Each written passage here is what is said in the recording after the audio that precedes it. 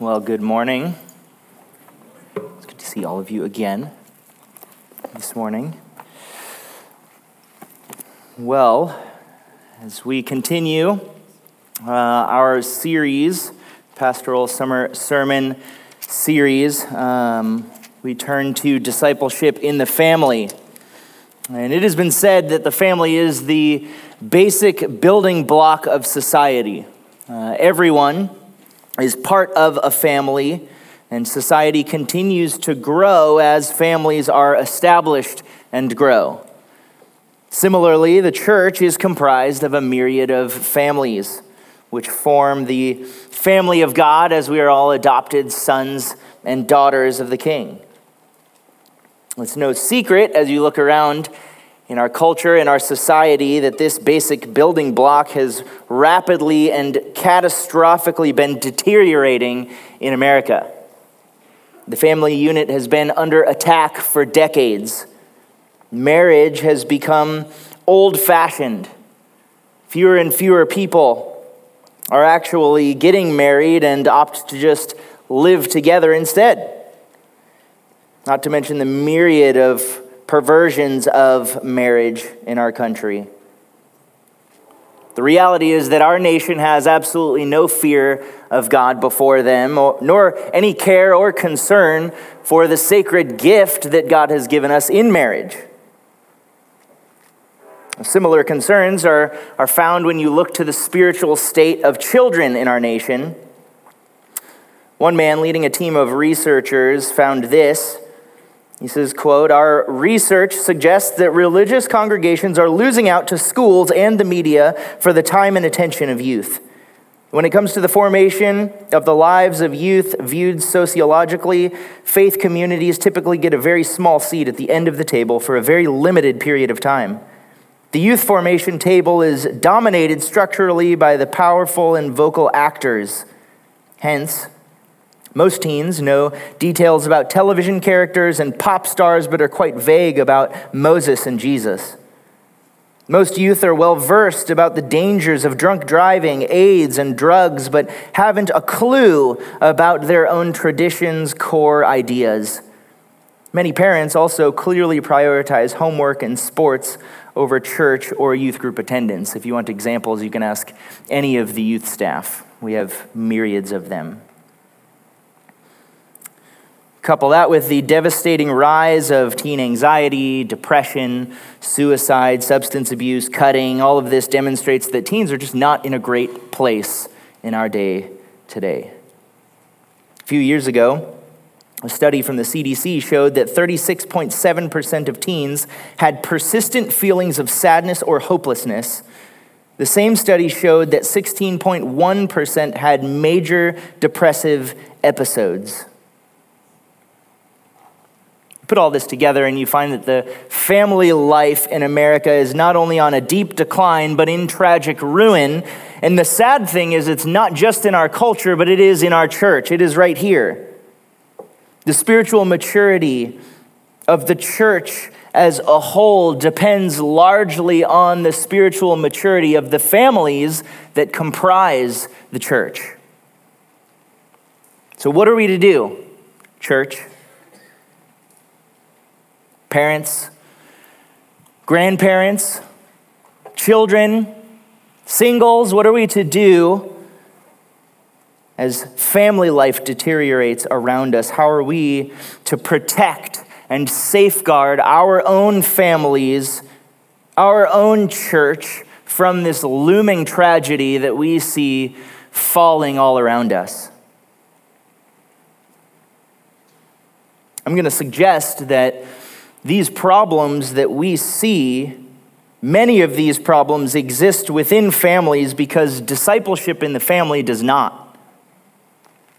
According to Scripture, discipleship is intrinsic to proper family life.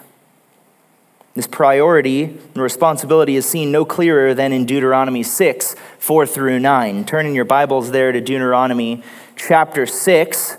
As you're turning there, before we dive into this passage, it's helpful to have a little background of what's going on here. Deuteronomy is the second giving of the law, from the Greek deutero and nomos, second, and law. It is the second provision of it. The first giving of the law was in Exodus, when Moses gave to that first generation of Israelites who escaped from Egypt the law of God. In their disobedience and disbelief, they were left to wander the wilderness until that first generation passed. And now this second generation is looking ahead to entering the promised land, and Moses is recognizing that they need to hear the law again if they're going to live more faithfully than their parents.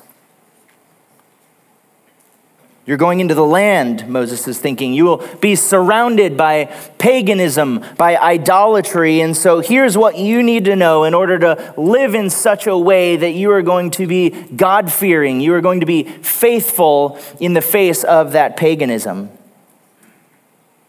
So you can live out your days better than your parents lived. These words to the Israelites nearly 3,500 years ago ring true today, do they not? We live in a land surrounded by paganism. We live in a land surrounded by idolatry, surrounded by temptation. And Moses' words point to the priority of discipleship in the family if we are to maintain generational faithfulness. So in verses 4 through 9, he provides 3 directives for discipleship in the family. And just to give you a roadmap of where we're going to look at these 3 directives, and then we are going to apply those into each of the family roles. So we will look at the roles of the family members and how those directives apply to each and every one of you. So let's look first at the first directive, which is the continual command. The continual command. Look at verses 4 through 6 of Deuteronomy 6. It says, "Hear, O Israel, the Lord is our God, the Lord is one. You shall love the Lord your God with all your heart, with all your soul, and with all your might. These words which I am commanding you today shall be on your heart." So Moses begins with this heartfelt plea to listen up, saying, hey, listen, hear. The word hear is the Hebrew word shema. It's a command he is giving to the people with an expectation of not just hearing, but heeding. Listen, hear, O Israel. This word it carries with it listening, obeying. It is hearing critically. It has a weightiness to it. It is a hearing that leads to obedience, living out what has been heard. What is it that requires such attentive obedience that he's pointing to? What is it of such importance that Moses begins with this plea? Well, it is nothing other than the character of God and the appropriate response to God's character. Look at verse 4. He says, "The Lord our God is one." The Lord is our God. The Lord is one. There's several truths here in this simple statement. We see that the Lord is our God. To the Israelites, this is a reminder of the unique relationship that they had with the creator of the universe. Second, he is our God. It's a reminder of the privilege to have that relationship with him and the absolute rule and authority that he has as God over them. And also that the Lord is one. He alone is exclusively God. This is what Moses explains in just 2 chapters earlier, Deuteronomy 4:35. He says, "To you it was shown that you might know that the Lord, he is God. And there is no other beside him." So in a pagan world filled with idol worship, filled with polytheism, Moses was preparing this people to enter in and remember there is but one God and he is your God. And don't forget that. Regardless of what the culture would call them to worship, there is just one true God worthy of worship. The result of this knowledge is a total life commitment. It is complete allegiance to the Lord. The truth of who God is serves as the introduction meant to motivate the people to that continual command provided in verse 5. You shall love the Lord your God with all your heart and with all your soul and with all your might. This is familiar to you. Jesus repeated these words when he was asked what the greatest commandment is. He quotes this passage. This is central to the entirety of the law. All of the law is summed up by a love for God, which then overflows into a love for other people. One of today's greatest modern day theologians, Patrick Slyman, says this about this passage. He says, everything in the believer's life flows out of obedience to this one command, an undivided love for the one true and living God. An undivided love for the one true and living God. This love is all-encompassing. It is a love that permeates heart, soul, and might. The word heart here is a reference to all that is immaterial about you. It's obviously not a reference to the physical organs, so then it must be something more metaphorical, a metaphorical use of this term. The Theological Word Book of the Old Testament explains, in its abstract meaning, heart became the richest biblical term for the totality of man's inner or immaterial nature. In biblical literature, it is the most frequently used term for man's immaterial personality functions, as well as the most inclusive term for them, since in the Bible, virtually every immaterial function of man is attributed to the heart. Heart and soul here are paired together, and they're paired together in 8 other ways in Deuteronomy, and all of them are synonymous with man's immaterial nature. This is all of you internally. It is everything about you that is unattainable by mankind. It is the part of you that no one knows except you and the Lord. There are the motives you have, the desires you have, the thoughts you have when you lay in bed at night. And God wants it all of it, wholly devoted to him. The word might refers to strength. It is force, abundance. It includes all aspects of you that mind and soul don't include. Your effort, every action, every decision, everywhere you go, everything you say, everything you do, all that you do wrapped up in this one word, might. In short, these 3 words are to encompass every part of you. Everything. Your love for the Lord is to encompass every aspect of who you are. And how often, you might ask. Remember, it's the continual command. I already gave it away. Verse 6 explains, these words which I'm commanding you today shall be on your heart. This is to be a defining aspect of you, who you are. The commands of God's word are to be on your heart continually. John Calvin notes that God would have it implanted in their hearts, lest forgetfulness of it should ever steal them over. And by the word heart, he designates the memory and other faculties of the mind, as though he had said that this was so great a treasure that there was good cause that they should hide it in their hearts, or so fix this doctrine deeply in their minds that it should never escape.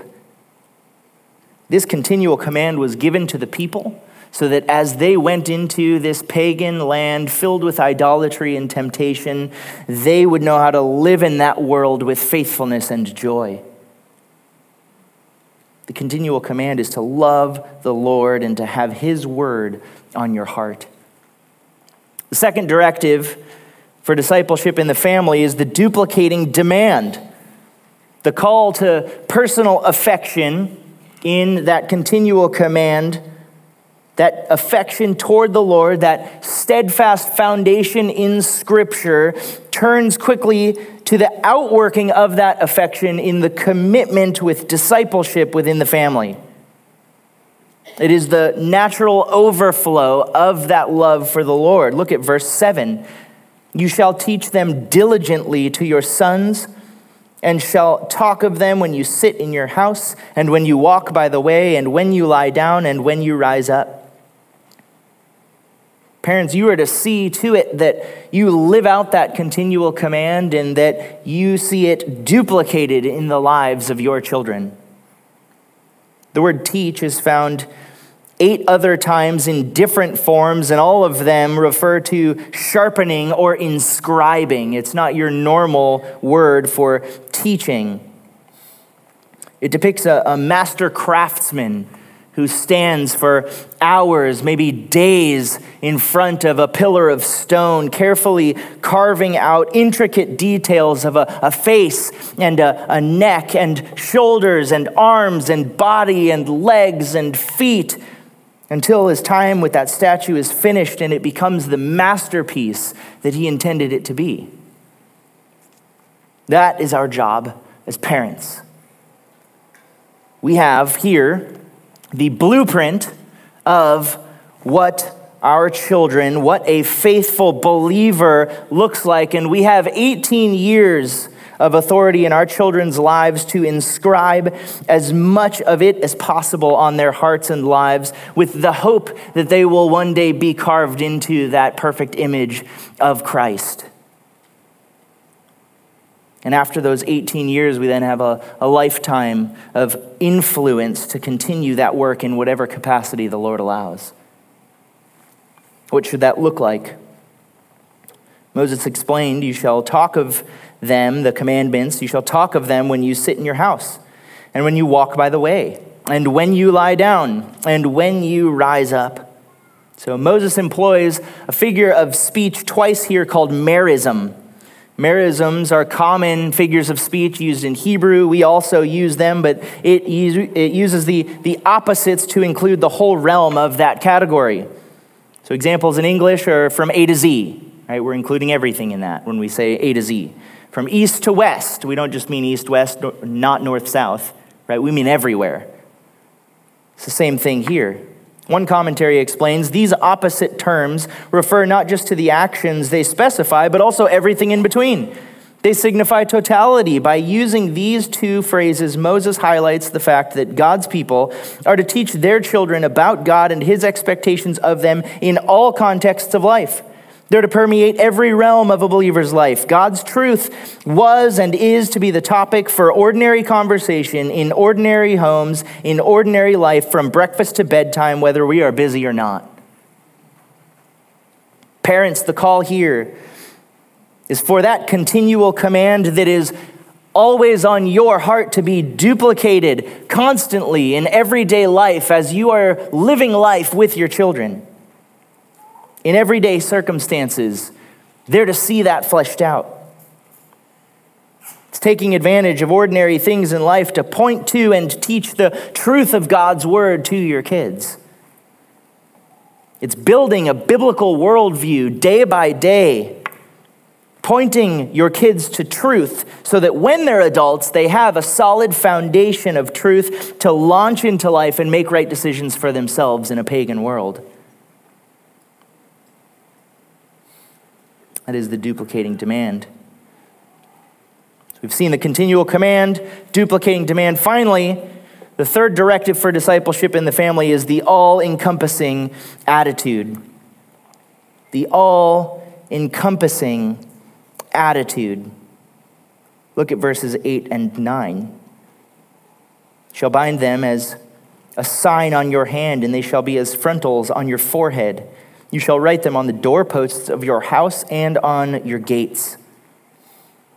Now, over time, this command became something Israel obeyed literally with the use of phylacteries and mezuzahs. A phylactery, the Expositor's Bible commentary explains, is a small box that contains several verses from the Pentateuch. This box is in a leather pouch that has leather straps on both sides. The leather straps are wrapped around the wrist or the forehead so that the box containing the scriptures rests in the middle of the forehead or the wrist. Similarly, a mezuzah is a small box with a portion of scriptures that would be nailed to the right side of the doorpost entering a home. So this was very concrete, literal obedience to these verses, and it became clear, however, that in the ministry of Christ that they were missing the point. Jesus, speaking to the Pharisees, says in Matthew 23:5, he says, they do all their deeds to be noticed by men, for they broaden their phylacteries and lengthen the tassels of their garment. They were just doing it legalistically. to look good. They're carrying out the deed. Look, Moses, we're obeying.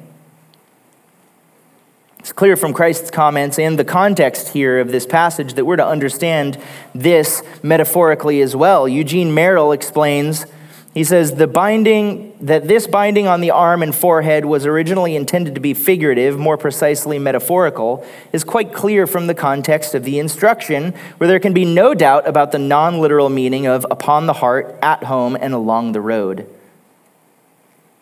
So if we're not to apply this literally, nobody's wearing phylacteries this morning, so I think we're all on the same page. If we're not to bind these to our bodies and nail these to the doorposts of our house, then how is this to be taken metaphorically?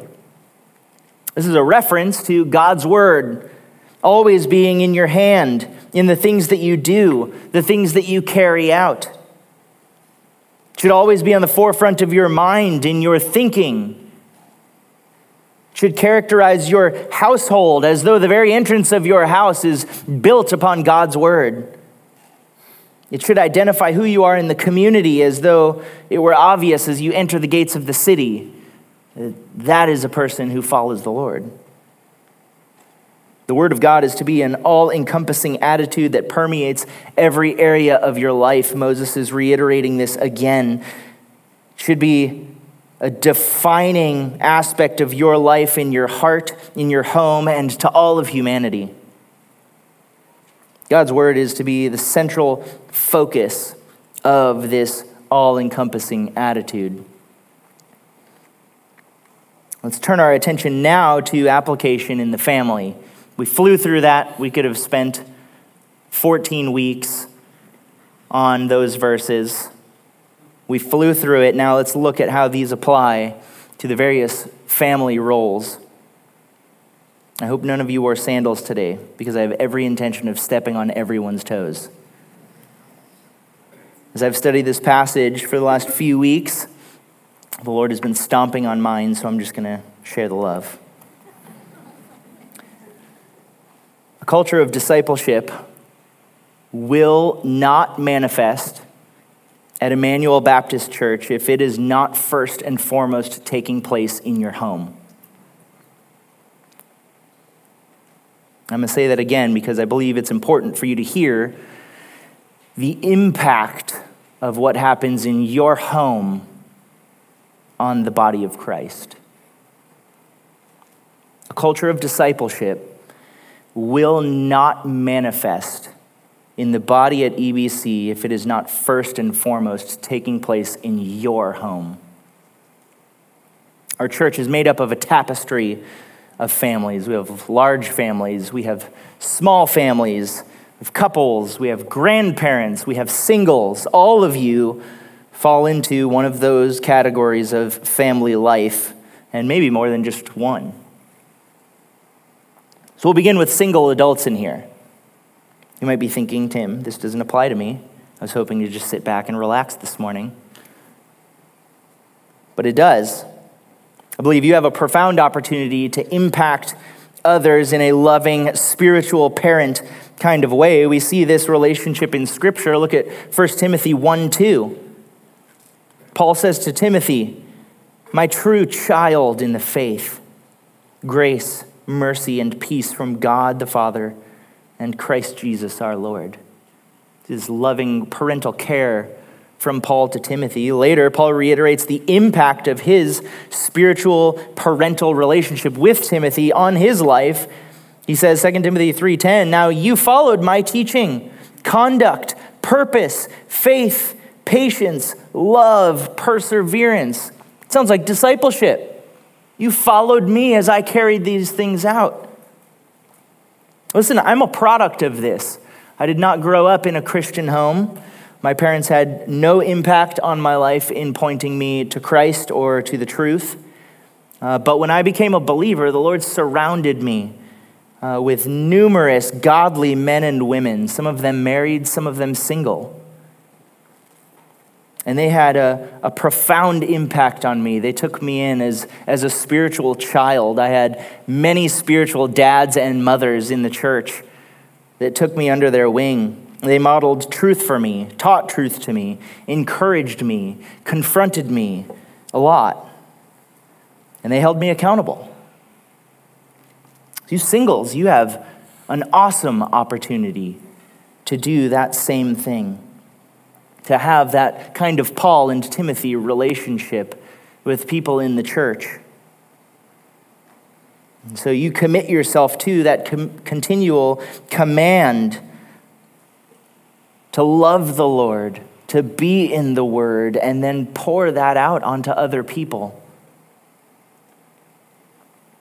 The next family relationship is grandparents.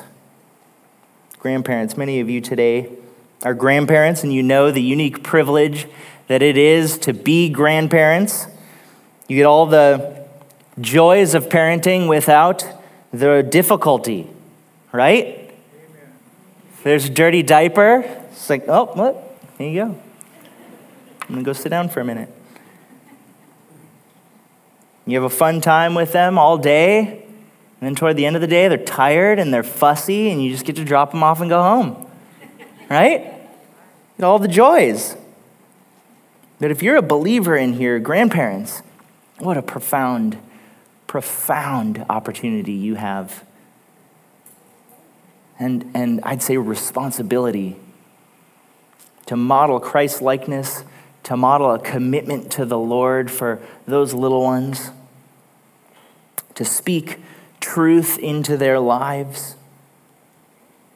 Parents, how many times have you told a kid something over and over and over and over again for years, and then someone else says it, and they're like, their life has changed? And you're like, what is going on? I've been telling you that for 10 years. They say it once and you've got it. Grandparents, you have that opportunity. You can be that one that speaks truth into your grandchild's life, and you could be the one who, for the first time, maybe that light bulb goes off, and they see the truth. You get to watch the Lord transform them. What a profound opportunity. You see this again modeled in Timothy's life, right? His grandmother Lois, who had a sincere faith that was passed on to him. You see in 2 Timothy 1:5. 2 Timothy 3:15, we see that Timothy knew the sacred scriptures from childhood. From childhood. That word literally means infancy. How? How did Timothy know that? Well, because he had a faithful grandmother and a faithful mother. He knew the sacred writings specifically which led to salvation. This is profound. Parents, grandparents, we underestimate the ability of our children to understand truth, to understand and grasp deep theological truths. We do not give them enough credit. They're far more competent than we think. And if you think I'm wrong, you're all invited to the next middle school Q&A, because every time we have them, it's amazing to see what some of these 11, 12, 13-year-olds are processing and thinking through. Unbelievable. So grandparents, listen, they may not be your kids. They may not be your responsibility, but you still have the responsibility of being a disciple-making influence on them. Not my kid, not my problem doesn't apply to you. It's a good real-life illustration. I like it. So many grandparents squander these years, throw all of their time and energy and money into leisure and relaxation and vacations, and they're absent. Meanwhile, grandchildren have little to no impact from the decades of wisdom and experience that you hold. Be there. Be there. John Piper would say, don't waste your life, don't waste the last years of your life on a shell collection that you can't take with you. Invest in the eternal souls.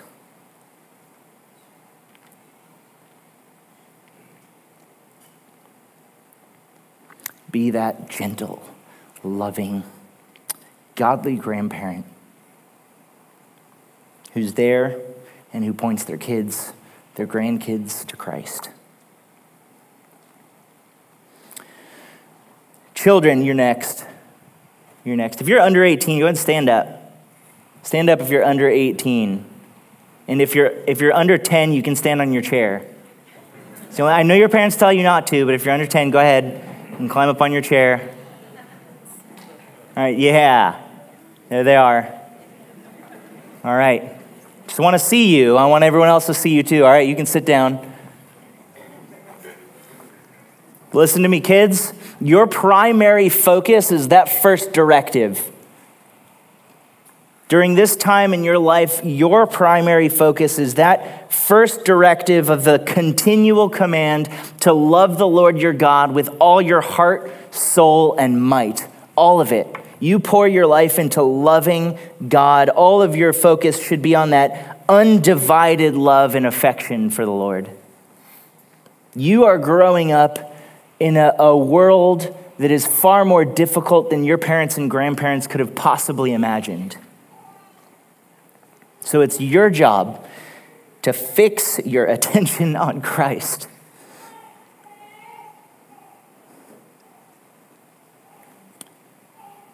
I'm tired. I cry when I'm tired. I'm sorry. Focus on learning the truth that is going to guide you, that is going to direct your path.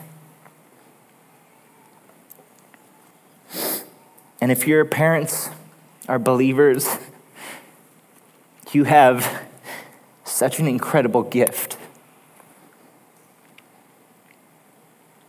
And you should treasure that. They've lived longer than you. I know you don't think so. They do know more than you. It's true. They really, really do. And kids, if your parents are believers, then they hopefully have had years of biblical understanding and growing in Christ's likeness so that you have a resource that you can't even imagine at your disposal if you just talk to them.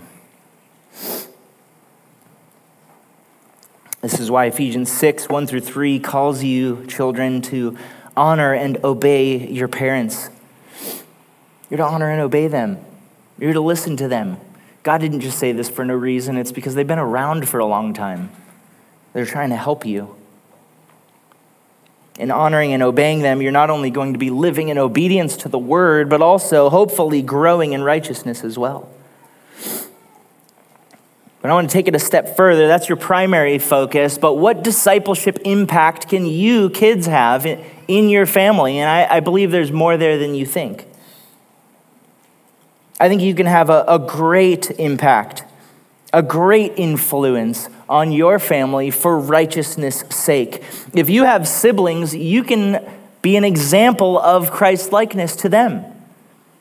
You can live in such a way that they see Jesus in you in your decisions. You can encourage them to do what is right, to think what is right, to have the right kind of attitudes. It's very easy, kids, to get sucked into doing the wrong thing, right? You walk into a room, your siblings are all doing everything that they're not supposed to do, and you're like, that looks like fun, I'm jumping in. Instead of being that influence for righteousness. You have an opportunity to bring discipleship into your family with your siblings, to be a blessing to them, to point them to truth. Now, there's another area that you can do this as well, and your parents don't want me to say this, but I'm going to anyway. You live with your parents. You know that they're sinful, right? Well, the kid said, no amens? Okay, that's good. That's good. You got to go home with them. That was a good choice. It's a good choice. Listen, children, you probably see your parents sin more than anyone else in the world. You see them in the home when they're most comfortable. You see them when they're at their worst, when they first wake up and they haven't had their coffee yet. And so you have the opportunity to help your parents grow in Christ by respectfully and kindly and lovingly help them see when and where they're struggling. Parents, I know you're uncomfortable with that. But kids, you have to be careful with this. It's very delicate. It's very easy for you to go from loving, respectful to disrespectful and rude. right? So you have to be very careful with how you address your parents so that you're honoring and respecting them. So maybe ask your parents, hey, what would be the best way for me to do that if I see something that I think is maybe not in line with Scripture? They will hopefully, parents, be humble enough to have that conversation with you and humble enough to receive gentle correction even from a child. Next is wives and mothers. Wives and mothers. First, wives, you have a profound responsibility in discipleship in your family because the only person who sees your husband sin more than your kids is you. Your God-given role biblically is to be a submissive helper to your husband. You see that in Genesis 2. The creation of humanity, a rib taken from Adam's side, that he would be made by God, that she would be made by God to be a helper suitable for him. Ephesians 5 describes how you are to submit yourself to his leadership. Now, wives, it's no surprise to you, this role is under attack in our culture. We live in a pagan land seeking to destroy the family by making you think that you should fill a role that God did not design you to fill. Ladies, it's your job to cling to the truth, to live in such a way that is countercultural, coming alongside your husband, to help him, to love him, to be there with him in the discipleship efforts in the home. And this begins, wives, with your loving, grace-filled confrontation of your husband. You should regularly be pointing your husband back to God's word in his shortcomings in order to help him grow. You have the opportunity to utilize those everyday moments in everyday life where he falls short to point that out to him and point him to Christ.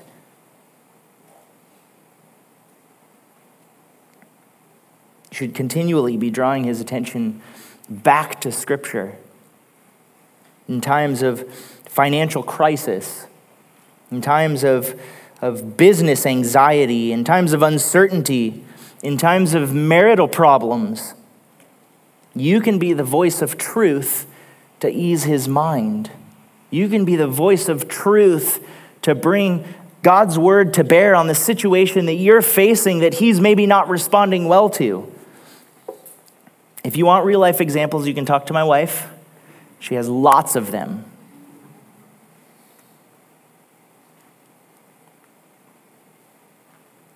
This discipleship should also be manifested with your children.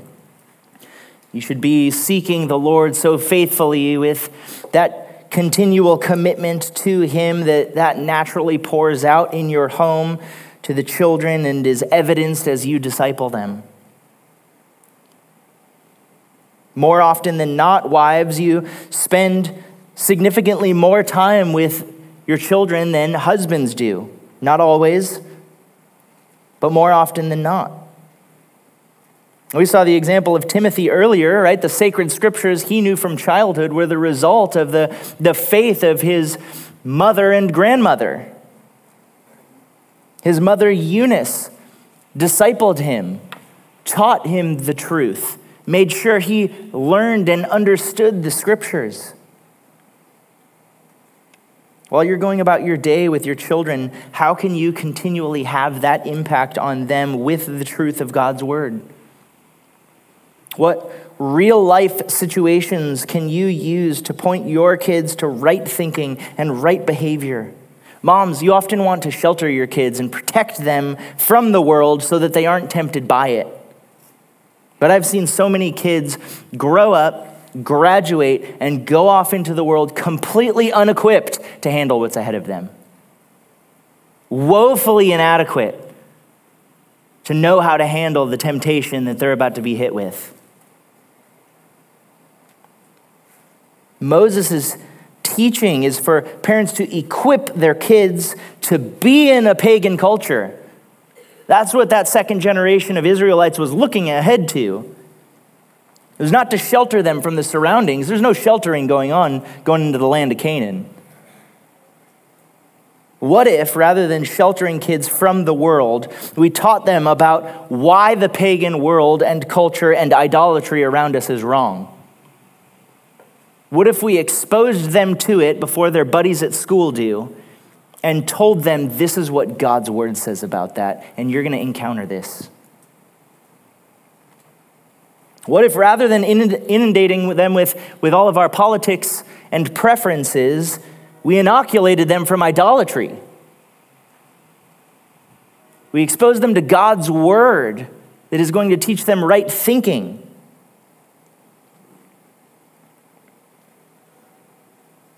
And moms, they're watching you. They're watching your life every day. They're watching what you do, how you spend your time, the words that you say and the way that you say them. They're watching how you relate to God, how you relate to other people, how you relate to the world, how you relate to sin, how you relate to your husband. They're watching.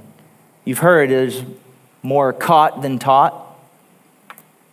It's a saying for a reason. Some of the greatest discipleship you could ever do is living out that first directive, that continual command of loving the Lord your God with all your heart, with all your soul, with all of your might in every realm of your life. They'll see that. They'll see a life that trusts. They'll see a life that depends on the Lord, that is grounded in Scripture. How are you doing, moms? How are you doing? Are there things that need to change in your home?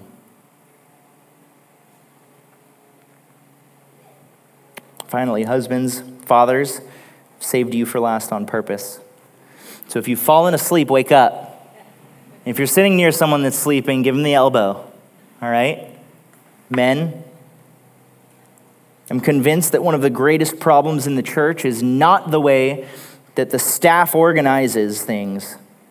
It's not the way, this might shock you, it's not the way that things get communicated or don't get communicated.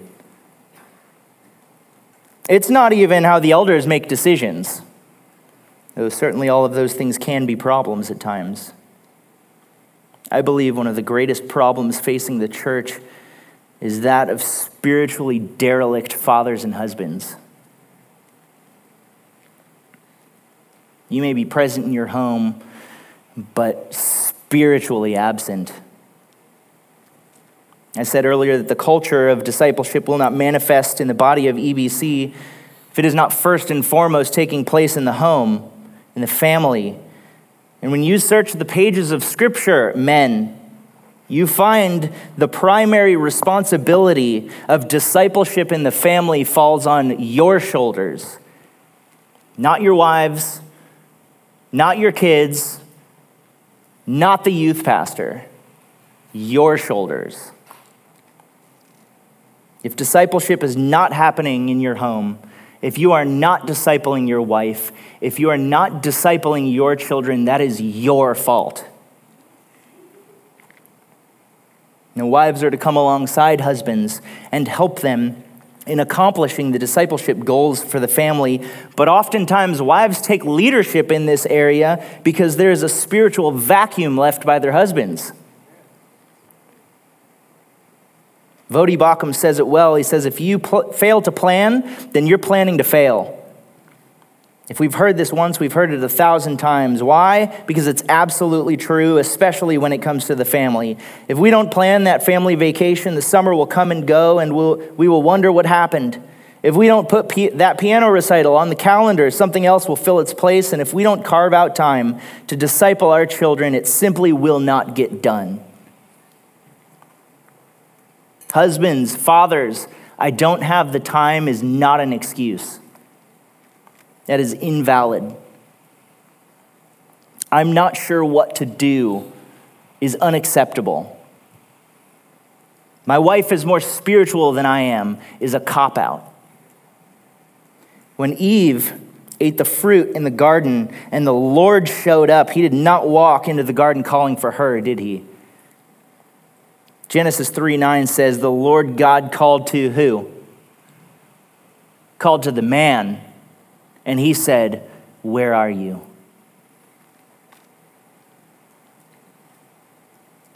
Gentlemen, if you are a spiritually delinquent husband or father, it is not the pastor you have to answer to, and it is not even your wife. It is ultimately the Lord that you will give an account to for your wife and your children. The buck stops with you, and the responsibility falls on your shoulders.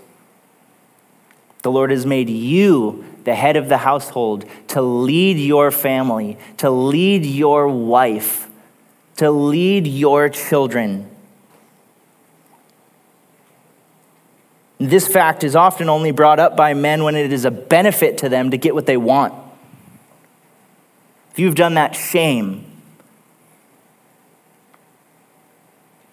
That is not Christ-like servant leadership that we have depicted in Scripture. Men, God has called us to love our bride, to shepherd our children.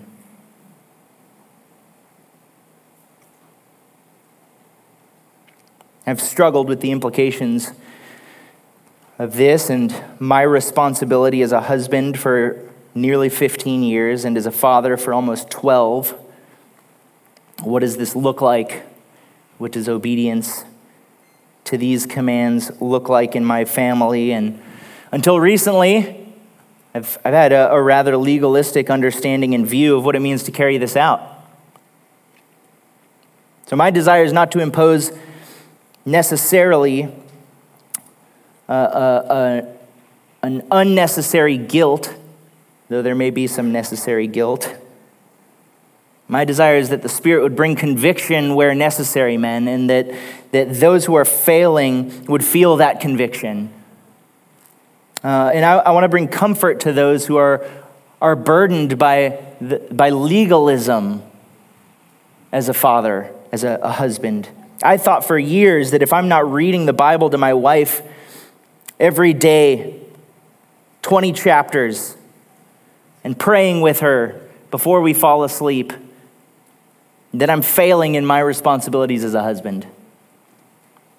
I also thought that if I wasn't having daily devotions with my kids in the morning and ending the day with family worship, that I was being negligent in my role as a spiritual provider. And I don't want to downplay these activities. By all means, men, read the Bible to your wives and pray with her. For heaven's sake.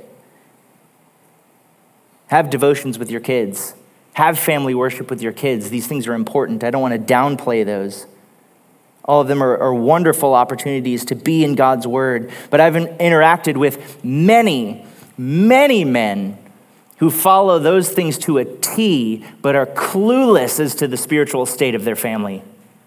They have no idea where their wife is spiritually, no idea where their kids are spiritually, but they're having their devotions. The spiritual leadership of your family is not simply a checklist each day to make you feel like you've accomplished it. That's not it, men. That's not what Deuteronomy 6 is talking about. Deuteronomy 6 is calling you first to have your own personal, passionate, thriving relationship with the Lord your God. And for that to bleed out into your family members. It is to be continual. It's not just reading a devotion in the morning and you're done for the day. I've finished for the day. Check. That's not it. There is active, ongoing, day-by-day shepherding that is taking place moment by moment when you feel like it and especially when you don't. With each new circumstance, each new struggle, each new phase of life, they are all shepherding opportunities. You don't watch them float by and think, oh, well, I probably should say something or do something. Well, time's passed. Last Thanksgiving, we were visiting family, staying in a hotel. And one of the days, Katie and I were getting food ready in the hotel room, and we had put a cartoon on TV for the kids. and commercials come on, and we hear from the other room a man's voice say, "And when I married my husband," like, what in the world? And we looked over to the couch to see our 4 kids just sitting there staring at the screen. 2 of them, have puzzled looks on their face. Parents, dads, you can't pass those opportunities up. You don't just let them float by, like, oh, maybe they didn't hear. You don't ignore those things. Your silence is approval of the messages that they're hearing. You not telling them, hey, hold on a second, is them thinking this must be okay.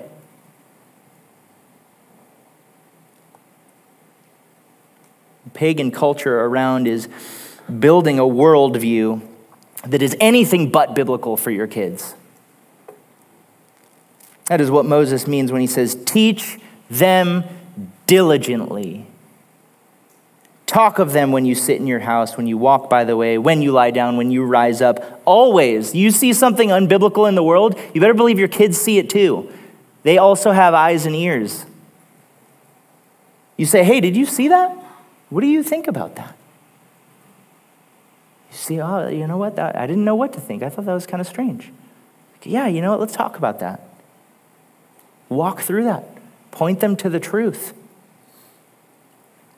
Paul Tripp often says it's not the 10 huge conversations that you're going to have with your kids in life that is going to impact them. It's the 10,000 interactions that you're going to have every single day that is going to shape and mold their character. Oh, that sounds really hard and time-consuming. That is parenting. That is what you signed up for. You may think, I don't know what to do. And if that's you, men, it is time to man up and ask somebody. Humble yourself. Go to someone that you respect, that you know is shepherding their kids well, and go ask that, hey, I have no idea what I'm doing. Can you please help me think this through? Husbands, fathers, a lot more could be said. Time doesn't permit. Parents, please work hard to develop an atmosphere where you and your kids can talk about truth. Work hard at that. Have the hard conversations. Talk about the things that are uncomfortable. Tell them you don't know when they ask questions you don't know the answer to, but that you're going to find out and follow up. Whatever you do not teach your kids, our culture is going to fill in those gaps. So ask yourself, how big are the gaps in your kids' lives? How big are they? Because our world is going to fill them up with the most unbiblical worldview you can possibly think of. Parents of teenagers, I mentioned it earlier, not talking about a subject is not protecting them from it. Not talking about something with your teenagers is not protecting them from it. The temptations of the world will find them. Are you preparing them for that? Because I get them once a week, and I can't do it. And it's not my job. It's your job. Moses attempted to prepare the family of Israel for life in the pagan culture, but we know, sadly, how that played out, don't we, for the Israelites? They went astray into idolatry, ultimately unbelief. And that is a picture for us. Should be a steadfast reminder for us of the importance of discipleship in your family. It cannot be overstated. The continual command, the duplicating demand, the all-encompassing attitude must be the directives by which we carry out discipleship in our families. And each of us needs to be about the hard work of accomplishing that for the sake of our families, if nothing else, but also for the sake of our church, the body of Christ. Amen? Amen. Let's pray. Heavenly Father, Lord, what What a heavy weight to bear, yet, Lord, we praise you that you have made it so simple for us by giving us the truth of your word. It is not complex. It is not obscure, Lord. We thank you that you've given us your word to live by, all that we need for life and for godliness. So, Father, I pray that you would bring conviction to each family member in here who needs to grow in these areas. Let them leave this building and think on how they can be an impact of discipleship, an impact of Christ-likeness day by day in their family. And Lord, I pray that each of the families in this church would have a long legacy of godliness and faithfulness to you in the face of a pagan culture, that we would see generation and generation and generation rise up from these families that love you and are committed to you. I pray these things in Jesus' name. Amen.